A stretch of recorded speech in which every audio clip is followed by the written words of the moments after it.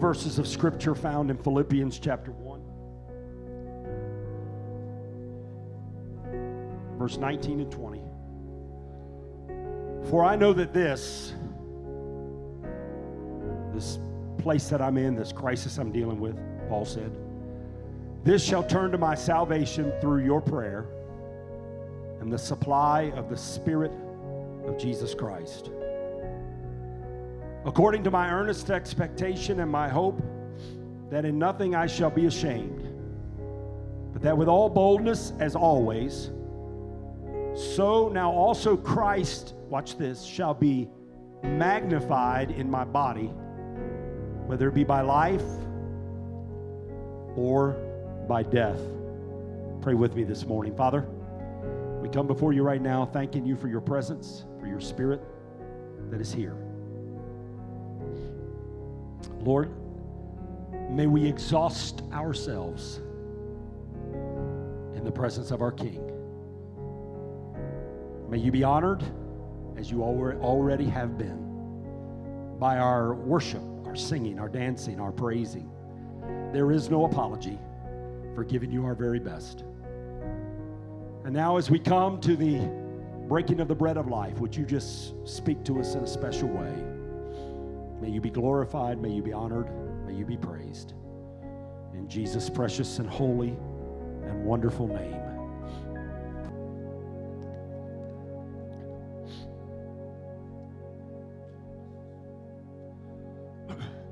So last week we spent our time together, first Sunday back in the sanctuary, sharing about a world that simply wants to see Jesus.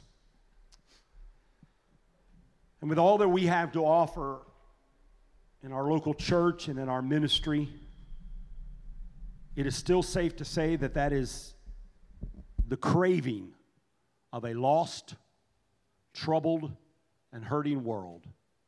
They just want to see Jesus.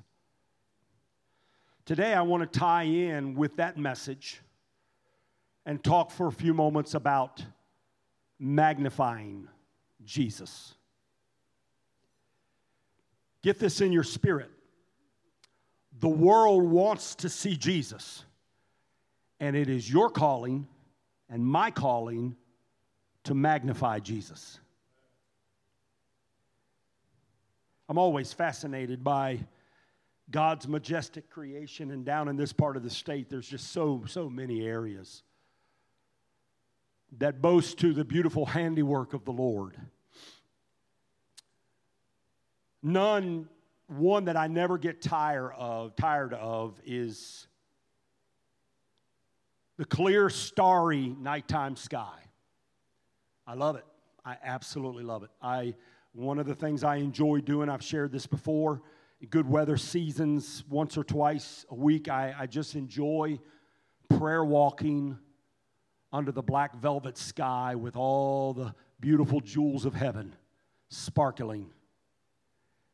And every time I do, I'm always reminded of the psalmist in Psalms chapter 8, verse 3 and 4, when he wrote these words, "When I consider the heavens, the work of thy fingers, the moon and the stars which you have ordained, what is man that you are mindful of him, and the son of man that you visit him?" Now, I've never been a close follower of astronomy. My experiences with astronomy would be when I was in school to sit in that big round room with that round ceiling, what we called the planetarium. And I was always fascinated by those experiences. But it is my understanding that with the right-powered and a high-powered telescope, that the stars of the night can be made bigger and they can be drawn closer.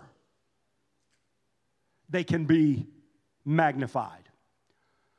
The single purpose of that telescope is to magnify those stars that have been named by God, and that moon, the lesser light for the night. One day as I was pondering on that, it struck me that that is my exact calling on this earth. More than my career, my income, my raising a family, my bucket list of goals and dreams and priorities. More than all of that, God has called me to be someone's high-powered telescope. Psalms 40:16 says it like this. Let all who seek you rejoice and be glad in you. Let such as love your salvation say, continually the Lord be magnified. Be someone's telescope. Magnify Jesus. In another of the Psalms, it says, let them shout for joy and be glad that favor my righteous cause. Yes, let them say continually, let the Lord be magnified, which has pleasure in the prosperity of his servant. In other words, make Jesus bigger continually. Draw Jesus closer continually. People see God's favor on your life. They see God's favor on your ministry, on your family, on your health, on your finances. Don't take credit for yourself. Magnify Jesus continually. It should be our single purpose. It should be the reason for our existence in this world is to make Jesus bigger and draw Jesus closer. Although I know whole religions worship Mary, Mary, the mother of Jesus, would not want to be worshiped today, for her single purpose is found in Luke chapter 1 and verse 46 when these words were penned out of her mouth onto the paper of God's holy word. She said, my soul does magnify the Lord. The greatest king, as I mentioned earlier, that ever lived upon the earth, he's still enshrined today in Israel's history. There's actually a place where they have what they suppose to be the remains of King David, was highly regarded as the greatest king in all of Israel's history. But did you know that he wrote in Psalms 34:3 these words, oh, magnify the Lord with me and let us exalt his name together. Not only Mary and not only King David, but you take the writer of the 2/3 of the New Testament, the Apostle Paul, who arguably won more people to the Lord than anybody else in the New Testament outside of Jesus himself. And listen to what he said in Philippians 1:20. He said, Christ be magnified in my body. In other words, we are supposed to be someone's telescope this week. We're supposed to make Jesus bigger in someone's life this week. We're supposed to bring Jesus closer to someone's life in our daily walk. And you say, well, Pastor, you just don't know the troubles that I have going on in my life. I have a lot of trials and troubles and tribulations. I have anxiety and COVID-19 and employment obstacles and family crises and health issues. And you are challenging me today to magnify Jesus in someone else's life. It seems as if I'm sinking, and you want me to make Jesus bigger to someone else. Well, as I was thinking about that and pondering that, and the Lord was dealing with me in Philippians chapter 1, I began to see that the Lord took some very strange tools to make the Apostle Paul a high-powered telescope for other people. Let's look at a few of them this morning. There's 3 of them to be exact. The first thing I would say that Paul had that magnified Jesus was the chains that Paul found himself in when he wrote this book. He was, after all, imprisoned, and chains that had him bound. But he wrote and said, these chains are not binding me, but they are releasing me. Look at what he says in that first chapter in verses 12 through 14. He says, the chains that have him bound have served to further the gospel. How in the world can that be? I'll tell you how it can be. Because every 6 hours of a 24-hour period, a new Roman soldier would be bound to Paul to keep an eye on him. And so as he was chained in that prison, he could witness to 4 different guards over a 24-hour period. They couldn't run. They couldn't hide. They couldn't get away from him. They were chained to him to make sure he he didn't get away. And while they were making sure he didn't get away, he was making sure they heard the gospel of Jesus Christ. This elite Praetorian Guard is having Jesus magnified to them. Jesus is being made bigger to them. He's being drawn closer to them. And it would not have happened if it had not been for the chains that had Paul bound. In fact, if you flip over to 2 Timothy chapter 2 and verse 9, he said these words. He said, I suffer trouble as an evildoer, even unto bonds or chains. But then he went on to say, but the word of God is not bound. The word of God is not chained. He's in jail, but his single-mindedness has not changed. Hey, he's basically like this: whether I'm in an arena with thousands listening to me, or whether I'm chained to a soldier at the nighttime hour, I am going to make Jesus bigger to someone. I'm going to draw Jesus closer to someone. I am going to magnify the Lord. You proclaim it in the chains. You practice it in the chains. You be someone's telescope. You make Jesus bigger. You draw Jesus closer. And did he not absolutely do that in Acts chapter 16 when he, along with Silas, were in a prison cell at night, and they said, you know what? We're going to be someone's telescope. We're going to make Jesus bigger to someone. We're going to draw Jesus closer to someone. And Paul looks over at Silas and says, Silas, why don't we break out a song? And with their backs bloodied and them chained to guards around them and other prisoners close by that could hear them, they began to sing and praise the Lord. And you know the rest of the story. Acts chapter 16, God sent a great earthquake and not only set them free, but set all the prisoners free that were in prison. What I've come by to preach to you today is you may feel like during this season that there's some chains that are wrapped around you. I'm telling you, you don't need to despair. At some point in your future, the chains are going to be torn off. The shackles are going to fall at your side. But until then, you've got to make up your mind. I'm going to be someone's high-powered telescope. They're going to see Jesus shining through me. Well, praise the Lord. I'm not just going to proclaim it. I'm going to practice it. I'm going to stay determined in the chains that now I will magnify the Lord. But it wasn't only Paul's chains, but it was also Paul's critics that magnified Jesus. In that same chapter, in verses 15 through 19 of Philippians chapter 1, you will discover that Paul had opponents within the body of Christ. He had people that didn't like him. Is it not hard to believe and wrap your mind around that people would not like the Apostle Paul? He's sharing the good news of Christ. He had, it wasn't enough that he had religious people against him, but he also had people within the body of Christ that were opposing him. Churches were divided. I know it's hard to believe, but believers were at odds with each other, even in the early church. Some were preaching Jesus, but without sincerity, making it much more difficult for the Apostle Paul to preach with sincerity.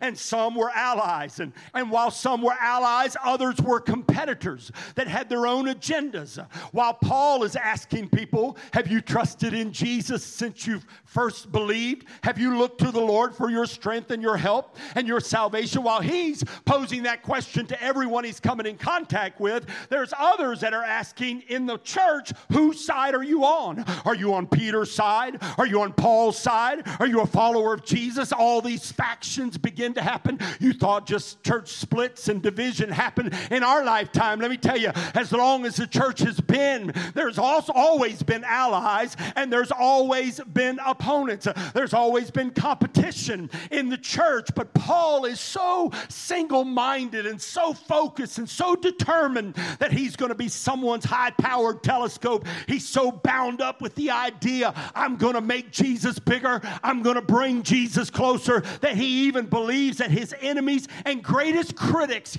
can help him spread the gospel. They may not like him, but they're preaching Jesus. And he says, you know what? God bless them. As long as they're making a difference in the kingdom of God. He's so about the good news that even if his opponents and haters are against him, if they're preaching the Lord Jesus Christ, Paul is going to applaud them. This week I came across a story of two great evangelists.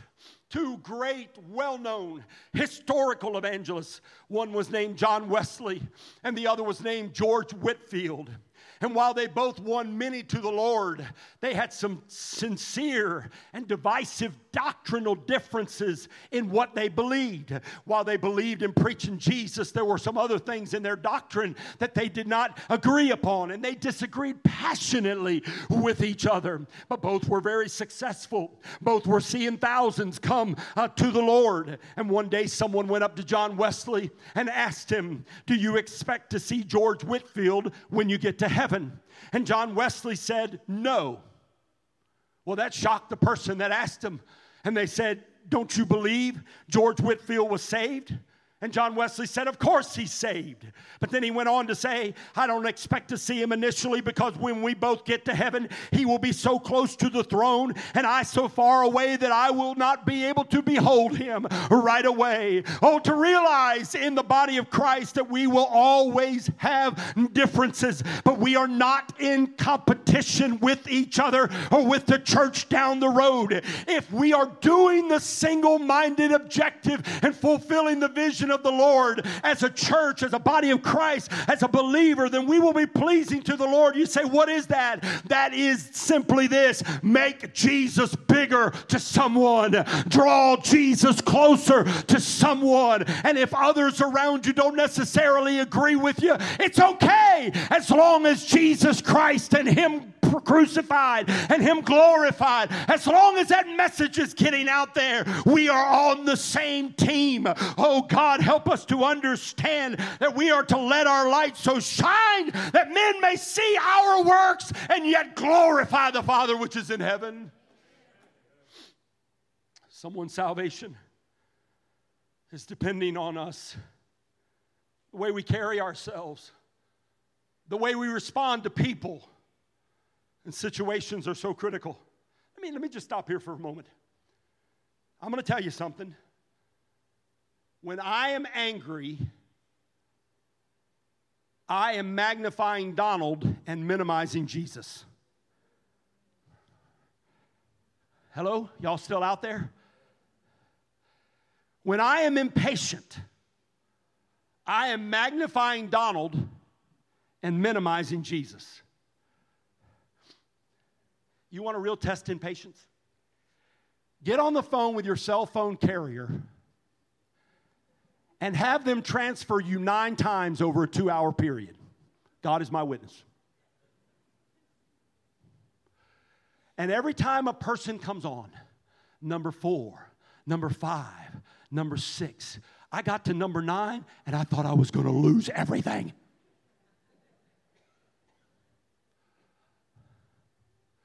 And the whole time I'm sitting there at my desk, I'm feeling this check in my spirit. My blood pressure's through the roof. But thankfully, I've still got my tongue under control. Thank you, ma'am, for your help today. Can't half understand them anyway. What's your name again? We got a bad connection. And the whole time, I'm wanting to blow one. I'm ready to just blow up. But let's be honest. If I'd have let my impatience get the best of me, I would have magnified Donald and minimized Jesus. When I'm selfish, I'm magnifying Donald and minimizing Jesus. I find myself more than I have in a long time since the first of the year doing a lot of soul searching. A lot of soul searching regularly. And I've been soul searching over examining my thoughts, my words, and my deeds. You want some things to take inventory next time you're in prayer? Just start with those 3 things. You'll have a little time to spend there, won't you? Just you and the Lord talk about your thoughts, your words, and your deeds. You'll be there for a little bit. You'll be there for a little bit. That's been happening to me since first of the year. Thoughts, words, deeds. Thoughts, words, deeds. And this week I was doing some introspection. It was Thursday. I was praying. And the Lord said, I want you to leave thoughts, words, and deeds alone for a minute. And I want you to do some inspection on your attitude. A whole new realm was opened up to me. Why is that? Because when my attitude is wrong, Donald is magnified and Jesus is minimized. I'm preaching better than y'all shouting here. You'll always have supporters. You'll always have opponents. Don't be concerned over too many critics, and be aware if all you get is attaboys. True? True? Many years ago, I'll never forget this as long as I live. Many years ago, I was preaching in my first church. I was preaching a strong message, and I had a man come up to me the following week, and he gave me what for? He said, "You preached last week, and you gave my daughter nightmares." It was a graphic story in the Old Testament. It's when Jezebel got eaten by the dogs. It was graphic. I don't deny it. I'll never forget him chastising me for preaching a message that caused his daughter to have nightmares. But here's the flip side of it. His little daughter was going to school and inviting her kindergarten teacher to come to church because her preacher changes colors and she wants her teacher to meet him. Her father's opposing me, and the kid is my ally. Case in point, you're always going to have opponents, and you're always going to have allies.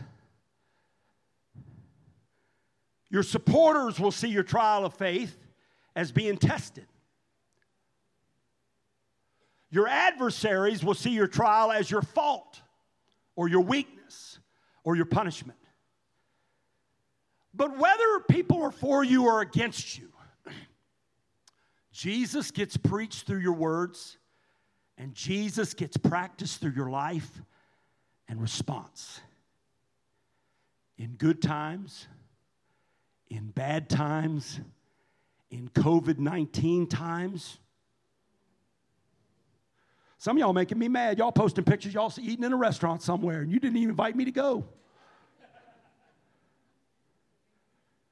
I looked at my wife last night, can you believe this? Some of y'all driving 3 hours to go sit down in a restaurant.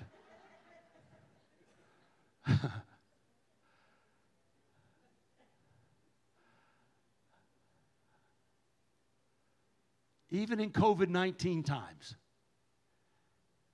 you have a calling, a single calling, to make Jesus bigger, to bring Jesus closer.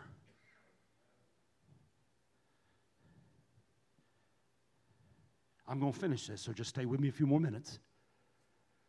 More often than you think that you are, then you realize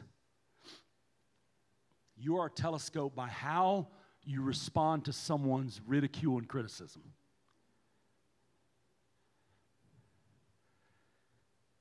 Words you don't respond with. Body language you do not portray. Fiery eyes that are not lit up and glaring.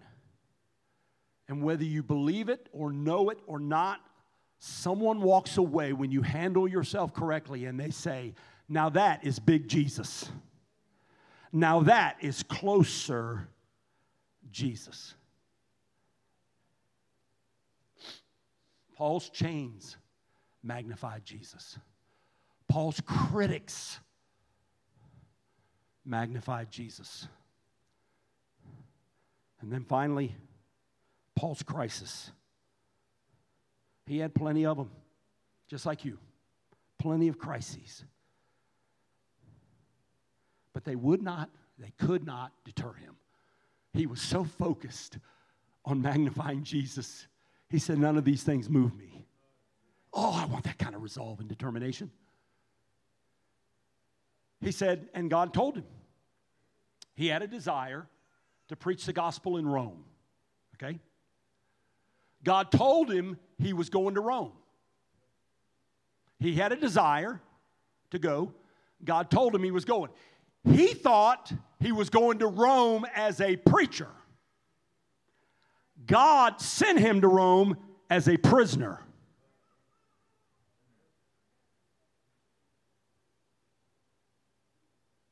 know too many that would have given up on their calling. If I can't go as a preacher, bless God, I'm not going. But he was determined, whether I'm on a platform in an amphitheater and thousands are listening, or whether I go in chains as a prisoner, I have one purpose: to make Jesus bigger, to draw Jesus closer. Some of these names will be familiar to you. Fanny Crosby, who was blinded at 6 weeks old, in time wrote some of the greatest hymns and gospel songs of the church. A crisis. David Ring. If you've never heard the story of David Ring, a man born with cerebral palsy, but he's impacted hundreds of thousands of lives, pointing them to Jesus, a true telescope testimony. Joni Eareckson Tada, a quadriplegic who was paralyzed from her shoulders down. She was in such a bad physical way that she began to paint with her teeth. To date, has written over 40 books and recorded music. She had one purpose: make Jesus bigger and draw Jesus closer. Dave Reaver. On this Memorial Day weekend, certainly appropriate to recognize a man 8 months into Vietnam who had a grenade explode on him and burned him greatly. 14 months and many surgeries later, he overcame and impacted literally thousands of people with his life story and his high-powered telescope testimony. I moved here from the Richmond area, and there's a guy up there named George Dennehy who has no arms and has played for several years the keyboard with his feet. I tell you, no matter what crisis you find yourself in, where you have been, where you are currently, where you may anticipate that you may be in the near future, you've got to make up your mind. Oh, come and let us magnify the Lord.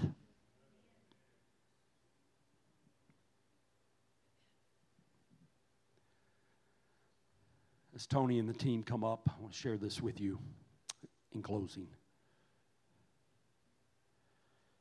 It's a story told of a little boy. I actually heard it, Jess talk about it on the radio here a few weeks ago. It's a story told of a little boy that walked out one day and looked up into the big blue sky. Real small fella. His dad was standing by his side, and he looked up into the blue sky, and he saw a tiny plane flying across the sky. And this little fella, maybe 3 or 4 years old, he looked up to his dad and he said, "Daddy," asked him first, "What is that?" His dad told him that was a plane. He looked up and he said, "Daddy, there is no way that I could fly on that plane. It is too small.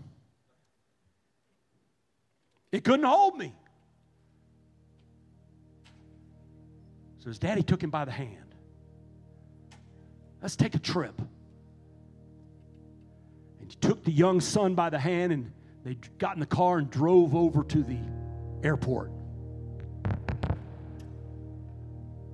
He walked in, and through a window pane, that little boy was shown the daunting 747 jet passenger plane sitting outside the window. His eyes were real big. And he said, "Wow, Dad, that is so big. For sure, that plane is big enough for me to fly on."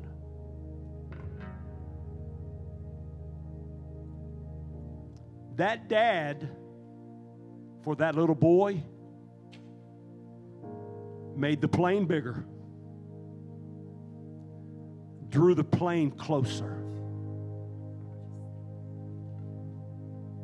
It's our calling. God didn't put you on this earth to be a millionaire. Some of you would think, boy, sure would be nice though. Would it really be nice if it detracted you from making Jesus bigger and drawing Jesus closer?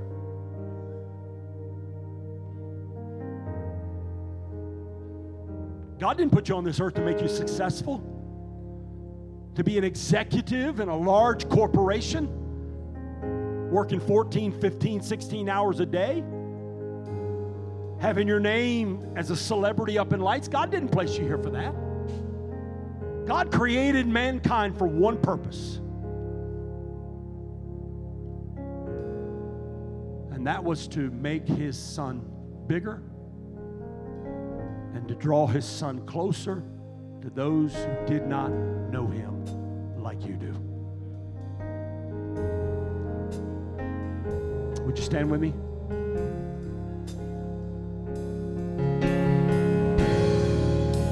I give myself away.